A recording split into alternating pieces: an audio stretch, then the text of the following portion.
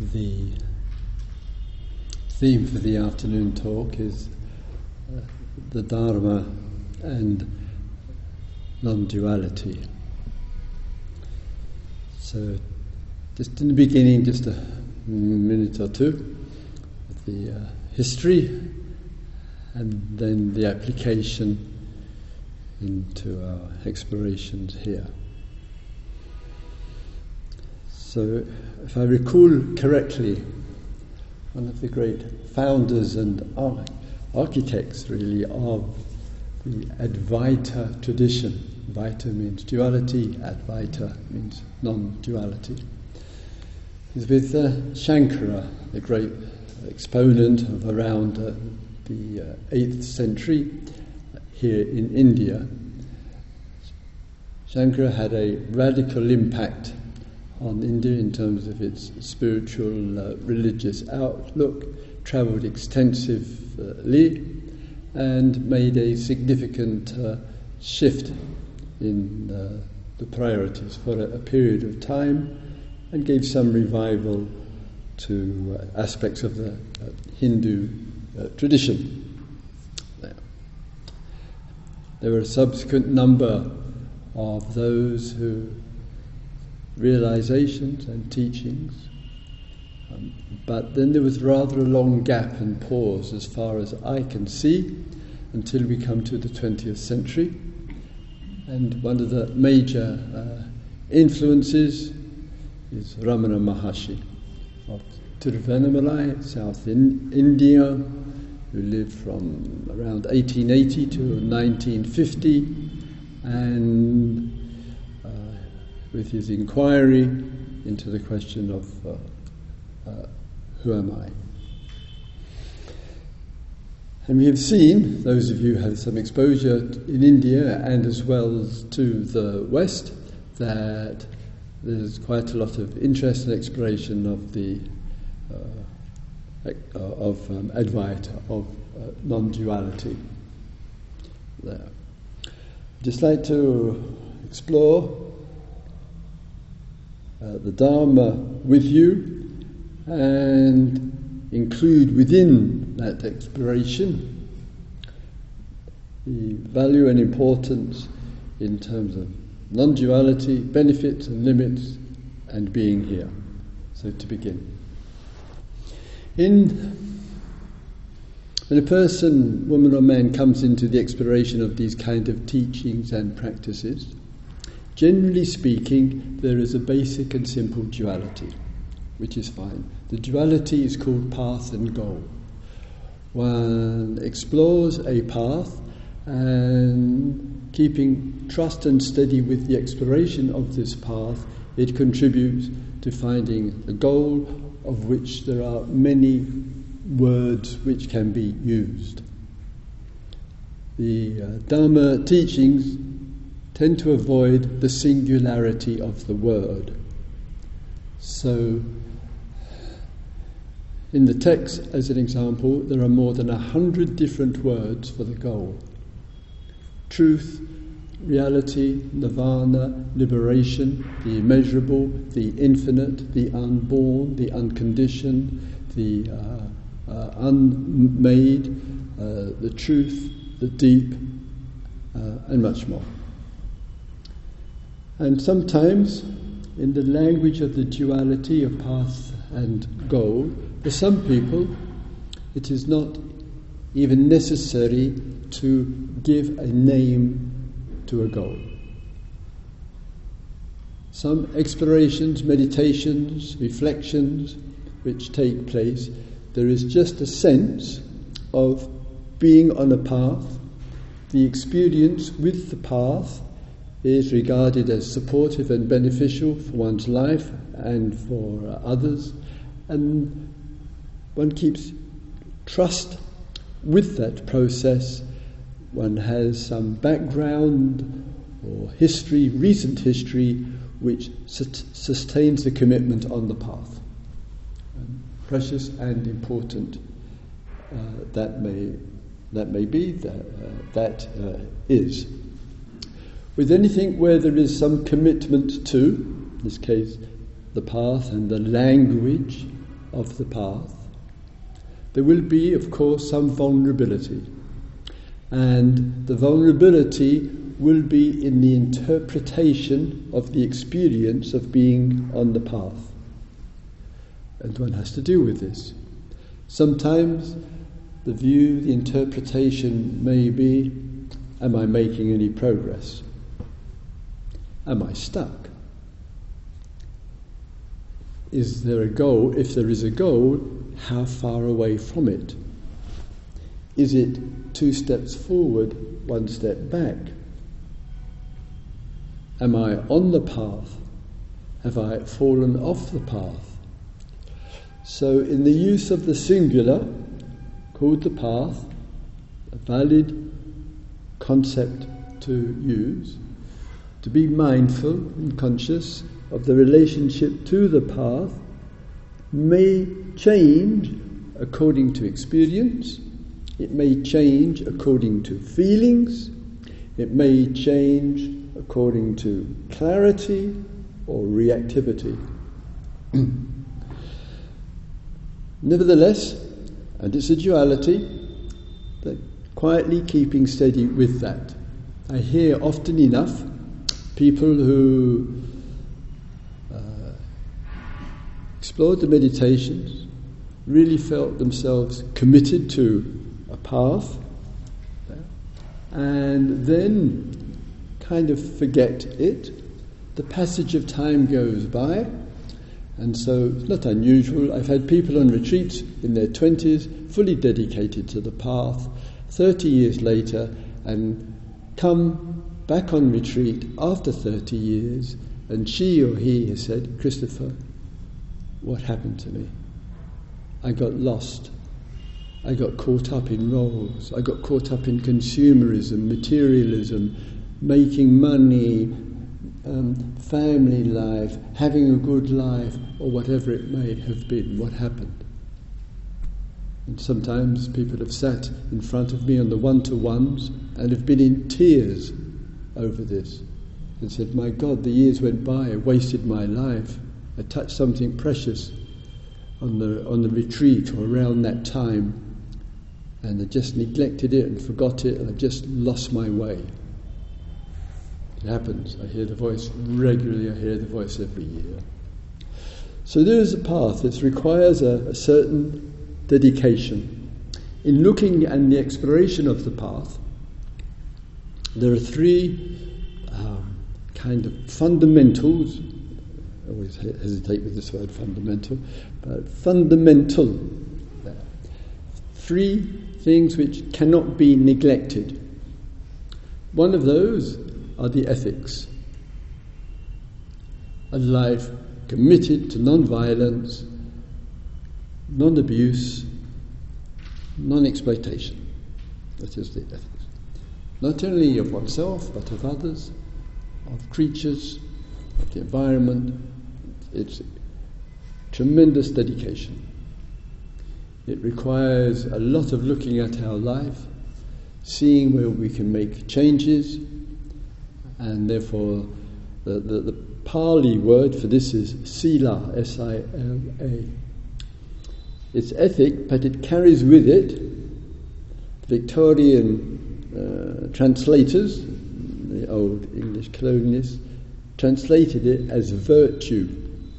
It's got a heartful sense of caring.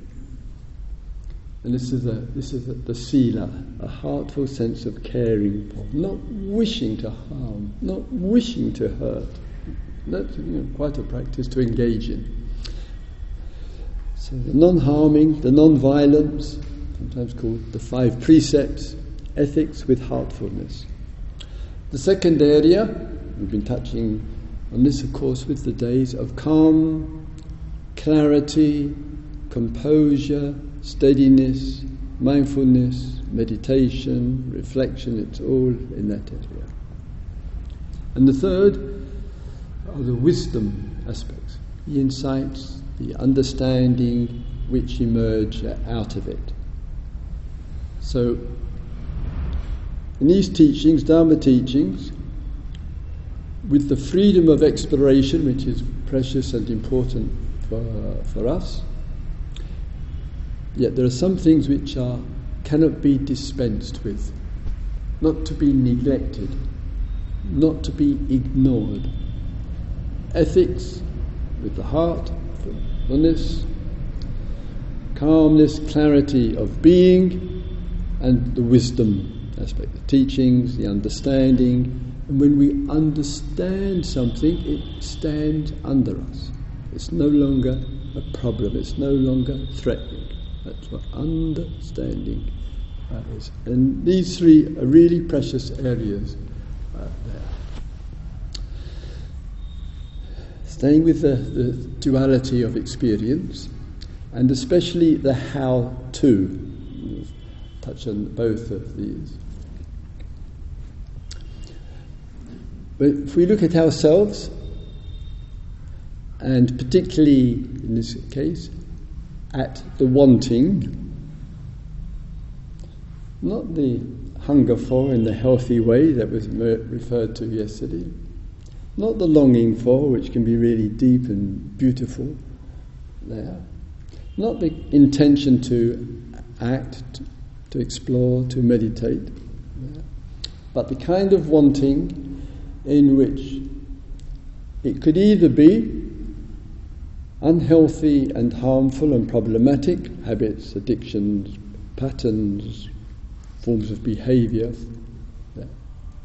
or it could be healthy and beneficial, but in the movement towards, there is a great deal of dependency on the result. And when we initiate anything precious and new in our life, whatever that may be about, can we just remember early on with this? There's the initiation, there is the intention, is there a dependency on the result? Whatever it is about, from a major health issue in one's life, or the life of a loved one, from the starting off of a new project, to getting something out of a retreat, the movement, the activity, and the clarity, just enough mindfulness. Am I dependent on the result? For peace of mind. If so, it's going to require a rather fresh view of the situation. So the teachings are a shift. Here's another duality to really look at with ourselves. From neediness, greediness, excessive wanting or wanting too much, to non-greediness, non-neediness, non-wanting too much. It's a duality, but it's a shift in a certain direction that requires from us to look quietly into the being.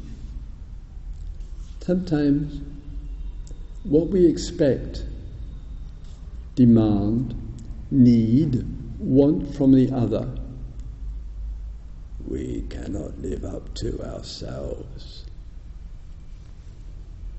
Sometimes what we are asking of another, expecting another, we can't live ourselves.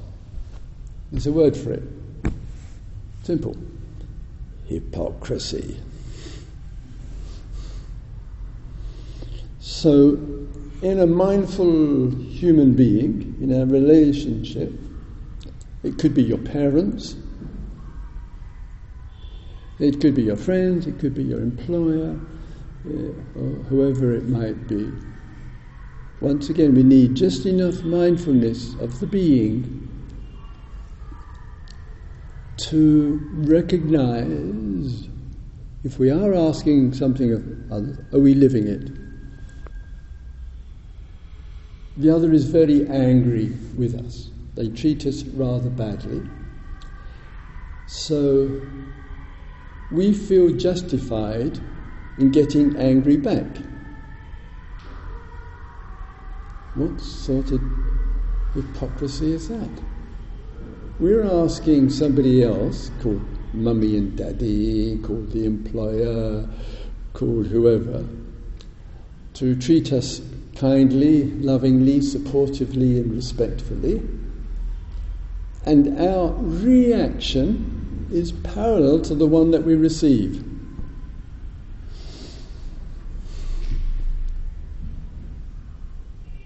Practitioners have no excuse.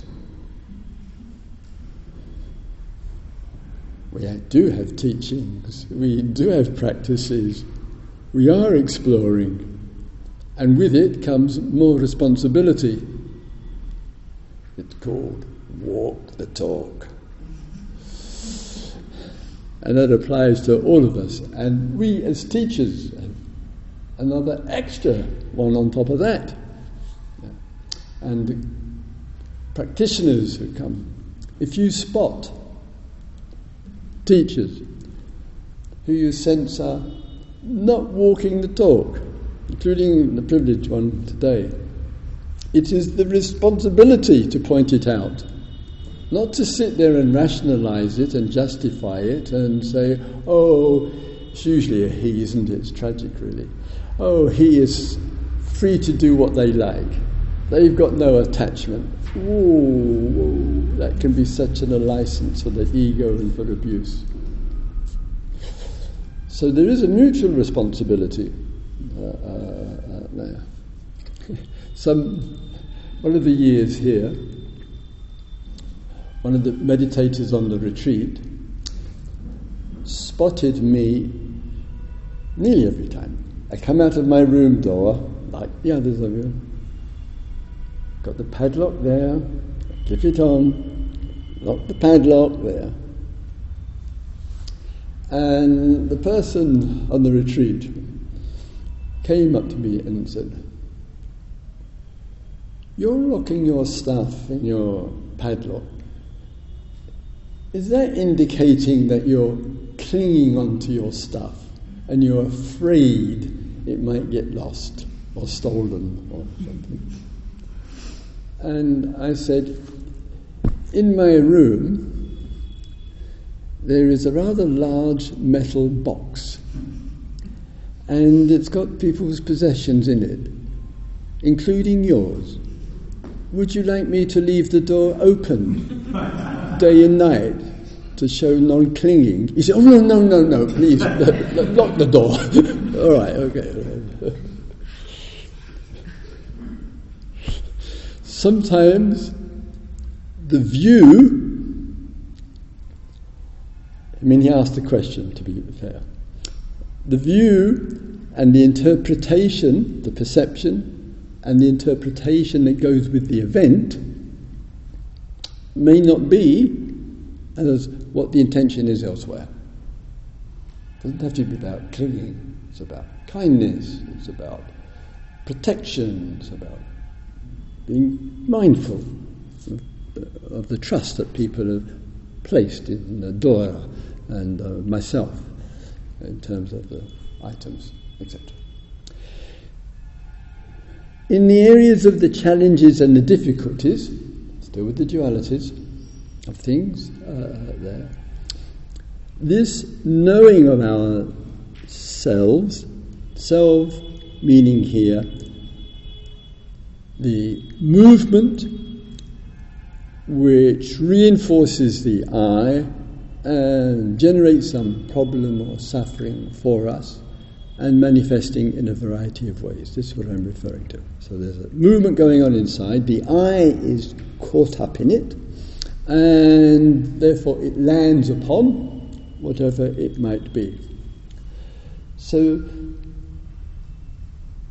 the knowing or the seeing of this in terms of self-knowing, knowing of the condition of the self, there will be some areas in our life where we know we're a bit more reactive. We get a little bit more caught up in. That could be in the neediness and the wanting and the demanding. Could be in the reactivity or the aversion. It could be in the view of ourself and giving ourselves a hard time. It could be about fears about the future or whatever. Or it might be a little bit of all of that. We wish to be as clear as possible here. What kind of areas do we notice the condition of the self is affected by habits which are not supportive? Those are the ones to really be very, very clear about. Which are our reactive places? This is important. And, pardon me, in the reactive spots, very easily, not to forget that a certain conditioning which goes with this. The way our mind is constructed, Western education, Western thought, Western I mean the education, it doesn't matter what part of the world we're in, which has been imposed there. We often have the thought that we transfer. What I mean by that is, we look at other areas of life, in the engineering world, in the mechanical world, in the technology world, and there may be an issue or a problem, and the question naturally comes to those people who work in that area, how to resolve this? How to resolve this? And the skilled people, sometimes it's for our welfare, sometimes it's definitely not. There is the wish to bring about a how to fix this, how to solve this, so everything works better. We easily, because we're so soaked in materialism, we easily carry it into the meditation hall, into these kind of explorations. And it's important to remember that the how-to is temporarily useful. So the specifics which I just mentioned to you, I want to know, quote-unquote, myself. I want to know the unhealthy, unsatisfactory, problematic, unresolved issues. I want to be as clear as possible about what perhaps 1, 2, 3 of them are. I need to know what I need to work with. I may ask the teacher, or look in the book, or whatever, how do I deal with this? The teacher, sadly, may provide some how-to methodology. Now, I do regularly, obviously. Now, I say, if you practice this could be the benefit, practice this, and so forth. But there is a point where the how-to can no longer work. Do not think the methodology of process and movement and getting the right technique and the right method all neatly in place can resolve everything with life. We are not mechanical creatures, we're organic. So the relative use of the practical, the step-by-step how to form, and if you've looked at any area and you've given it a lot of care and attention and variety of how-to methods have been used, and you are saying to yourself, gosh, I tried to do this and I tried to do that, whatever that might be, including meditations, including methods and techniques and different workshops, and you still feel kind of stuck or there, then the how-to method has exhausted its shelf life. It was good for a while, but the strawberries went off. And in that, it's going to require something more immediate. So then it would be a shift from the duality, I am like this, how do I get to there? I am a very needy person, how do I get to being a non-needy person? I am a very fault-finding with myself person, how do I get to a non-fault-finding, non-blaming there? I'm a very anxious person, how do I get to a state of non-anxiety? Whatever. But there will be a point for some where you've done just about everything. And still, that kind of gap is there. It may have got a lot smaller, all being well, but it's still there. The tradition, to its credit, has explored this until the holy cows come home.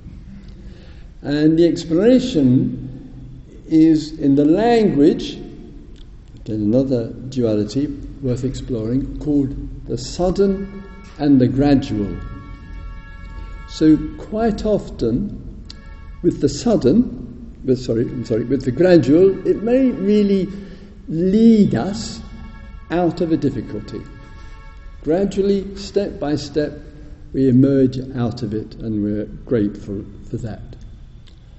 If it isn't, and the gradual and the how-to is not working for you, despite all your good efforts and your sharings with others and your approaches to it, then the shift is going to be from that to what is sudden. What is sudden? And the teachings use, regularly enough, the word power, not in a corrupt way, not in an abusive way. And the word for it, some of you who know this part of the world, is siddhi. So the siddhis were often and quite still kind of referred to as, the usual passing through the walls. What else goes on? The walking on the water, probably flying through the air, all of this, not appreciating the metaphorical significance, but by and by with all of that there. So the sudden is, what is the change right now which is resolving this? What is the change there? So no more how to. And the word power, regularly used in a beautiful, deep sense, there might be the power for something to finish right now, once and for all, and therefore there is no continuity into the future, and therefore there is no how to. This power we take interest in.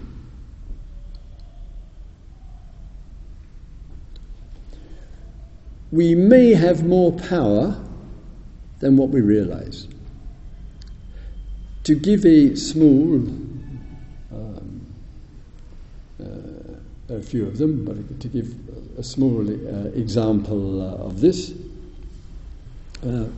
Dharma practitioner, somebody I know well, had in her relationship found herself, told me, virtually on the daily basis with thought and speech, consistently finding fault with the good man in her life. He put up with it. Not all of us would, but some put up with it. And she said, I didn't like myself for all the fault finding there. And I did my meditation practices, and I saw my therapist, And I worked on it, and I did the letting go, and I did my loving kindness, metta, meditations, etc. All the things that we poor meditation teachers dish out in the how-to school. And she said, it just still was going on. He didn't do the washing up right. He played the music too loud. He snored in bed. Usual war crimes. And in this reactivity, and then she said, one day I woke up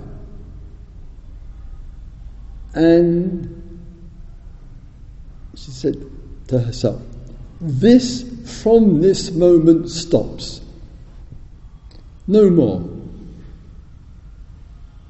I'm ruining this marriage, this relationship. This stops from this moment. And it did. It stopped. Some might say, oh, perhaps it was repressed, denied or avoided. If it was, then it would return like a volcanic eruption and blow him away into eternity. There is the power of the statement, enough, this stops, no more. And that clarity and that power can vibrate right down to the deepest place in one's being. That's a siddhi. That's a power. And we may forget this extraordinary capacity for the sudden, immediate transformation of a long-term experience because we've used the power to say enough, no longer, no more. I can tell you, an immense relief to the good man in her life. He got back the woman he loved and had some doubts with this. Just a reminder to all of you in relationship. So there can be situations where the sudden event could be, if the power is brought to be, is the one that is the resolution. Not to underestimate our extraordinariness as human beings.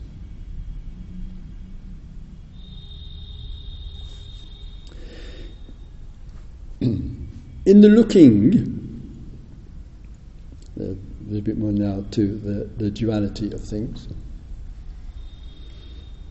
For the meditator, one of the common areas of the duality there is we're engaged in the meditations, postures and otherwise, and the consciousness can experience a real closeness, it can be very beautiful, with the object of interest, the breath, the body, the feelings, the general feeling tone, the moment, really close and intimate. And in those periods of time, in that intimacy, that closeness to the object of interest, that intimacy, when there is no pressure on the consciousness, that fuse together, that means the experience of a oneness of the consciousness and the feeling and the object. It might be called breath, might be called body, it might be called the states of mind, it might be called an expansive awareness, and it's fused together. When not under pressure, and the appreciation for this experience, not with the thought, but the actual, this then has the opportunity to quietly and gently go deeper in the being, to be quietly absorbed into the being. So the oneness, with no gap, the sense of well-being, a quiet stillness, a quiet silence of the being, and in that oneness and fusion, organically, naturally, effortlessly, there is a deepening which takes place. This deepening lends itself towards, there's a bit of a say here, towards being an island in the being. It means being steady amidst all the that goes on around.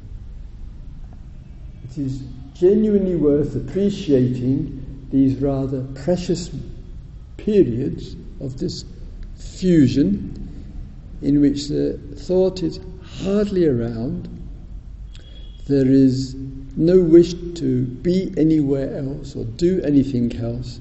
So it's just being there. There's no gap, and a quiet, steadying, gradual, moment to moment, the being's settling into the whole being, right from within. There. Centering, generating inner peace, a calmness, and the emergence out of that is a happiness, sometimes a calm, relaxed, quiet happiness of the being. And this is extraordinarily precious and helpful. And a human being who is feeling the happiness within the being makes an important contribution to environmental life, because a human being who is happy in the being has less need, therefore makes less demand on the world. Human beings will not resolve materialism and consumerism just by the willpower of stopping oneself. It will generate putting pressure on oneself. There is the importance of examining that, but the relationship too. The second aspect, that's the oneness approach. Sometimes called the non-duality. It isn't, but it's sometimes called that. A real sense of oneness there. That can also happen, of course, out of the meditations. Our self is rather quiet. There is no sense of a separate self, and in that absence of a separate self, we can experience a precious oneness with life. And these are rather precious experience to touch into. These experiences will fade. The experiences have to fade because they are composed.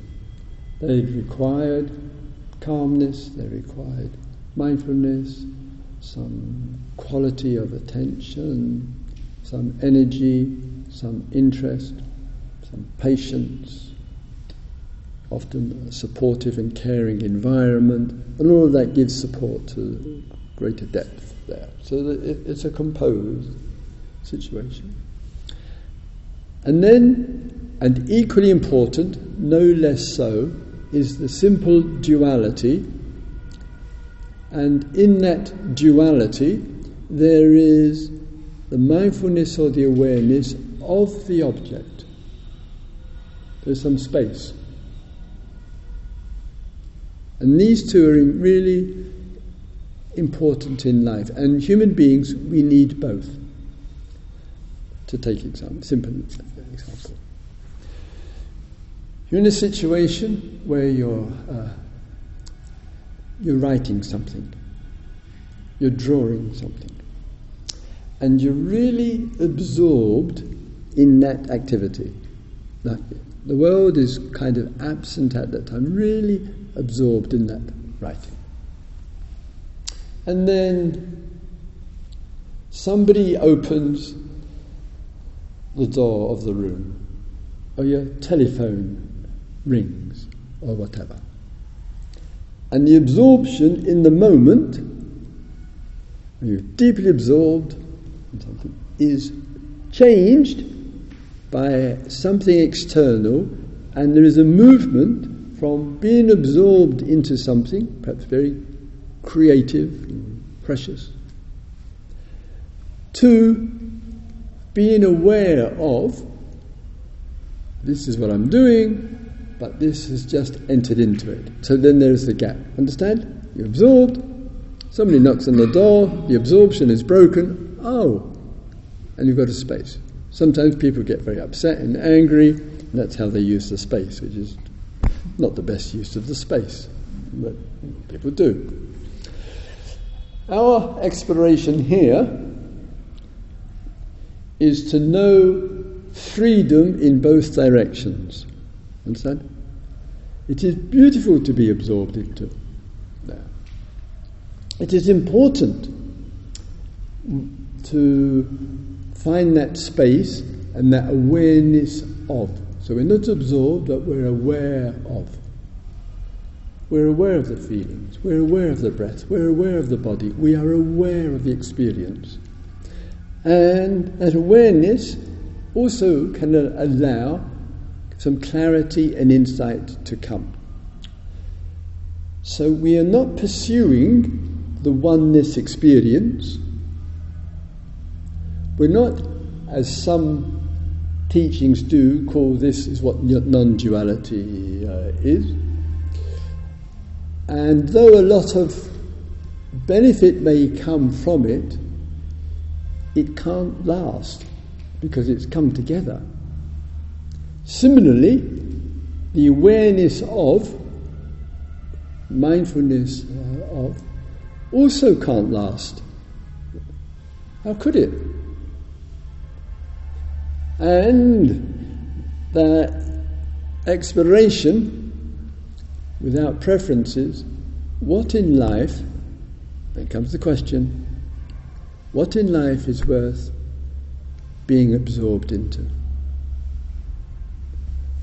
What in life is really worth being aware of? And in the space of asking such a question, to listen, and if possible, with the inner space,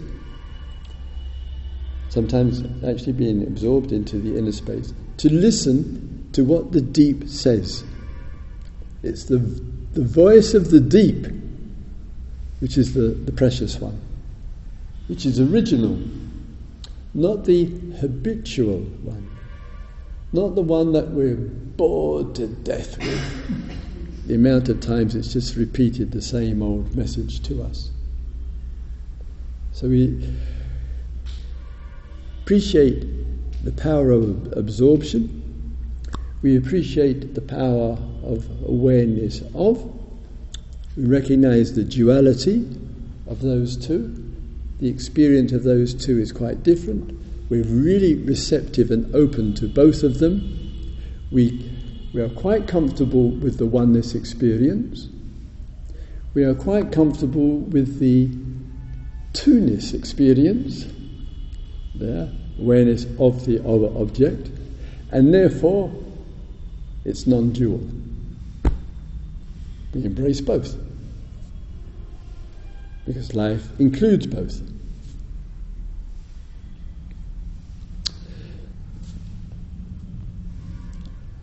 Sometimes my, what should we call them, neo-Advaita friends, neo-non-dualist friends,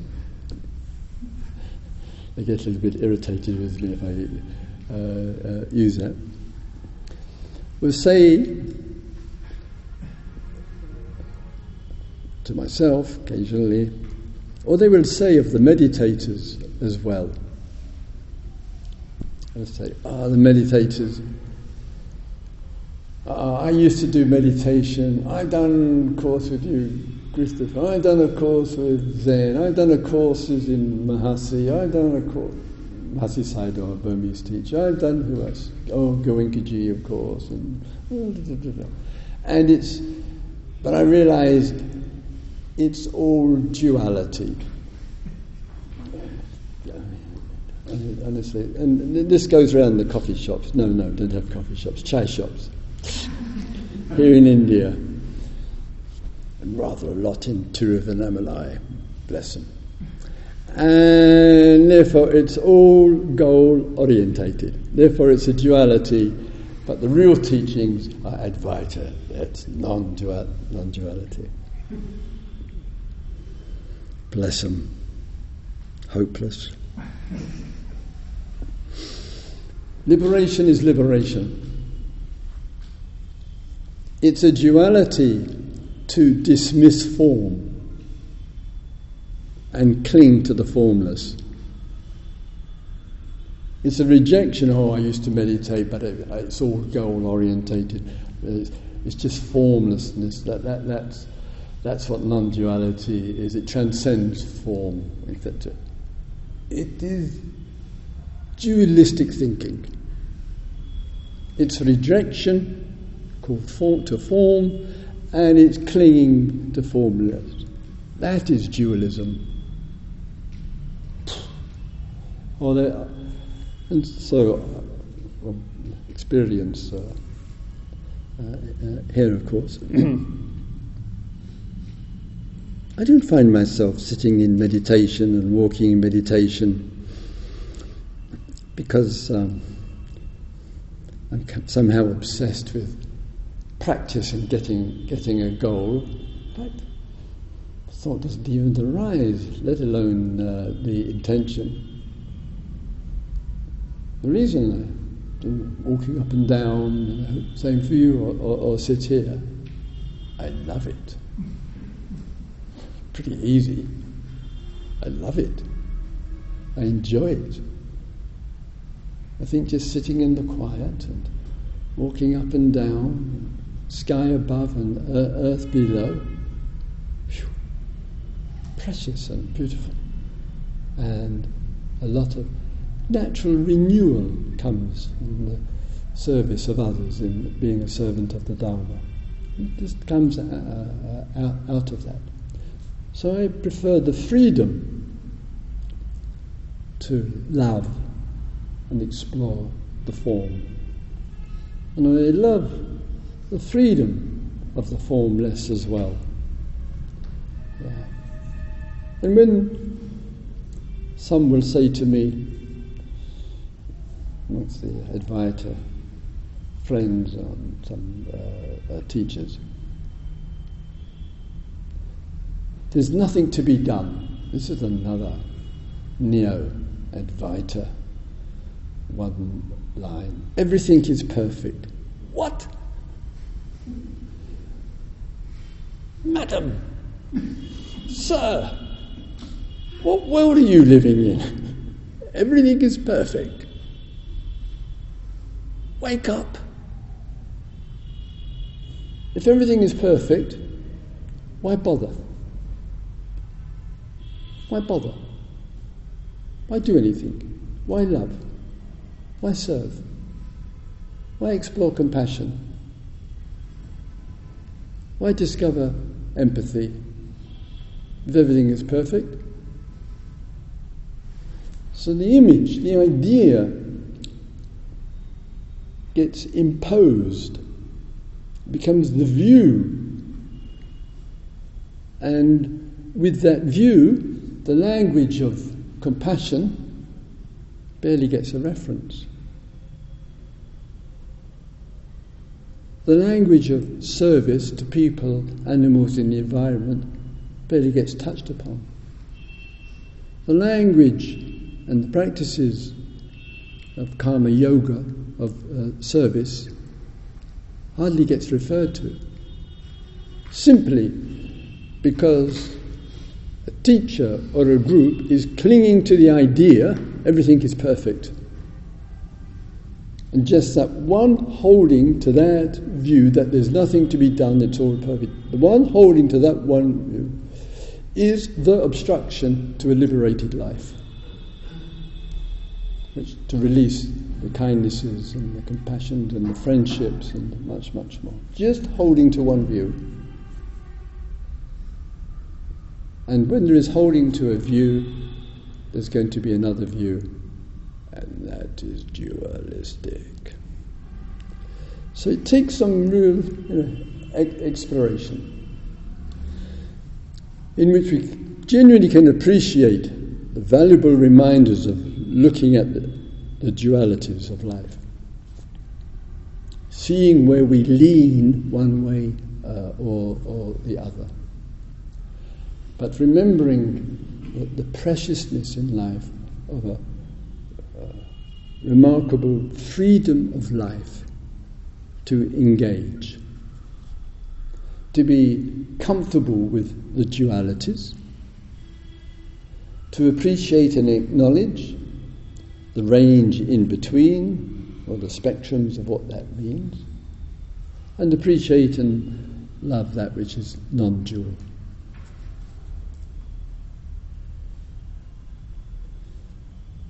So let's, in the fullness and the richness of things, explore the forms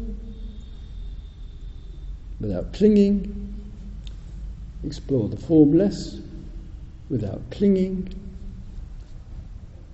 explore absorption without clinging, explore awareness of, mindfulness of, without clinging. And then we can know a freedom in all the directions, and happiness, exploration, love doesn't have to be worked for, just comes out of our being. We've got some power. Use it. Let's have our quiet minute, shall we?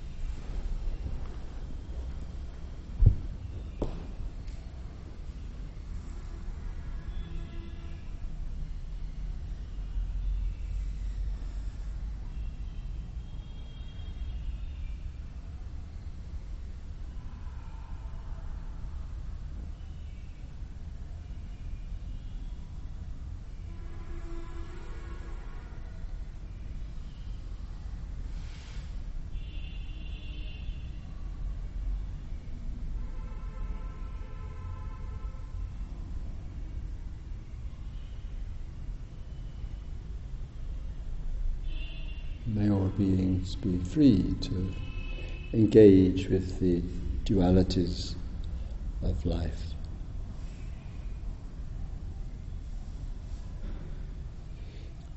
May all beings appreciate the oneness and the diversity of experiences.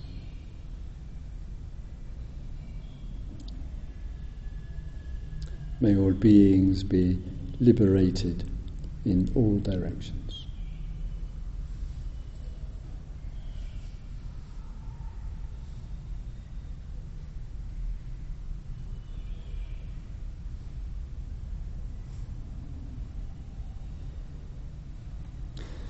Thank you for lending an ear.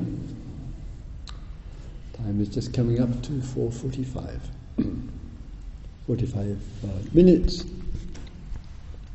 to some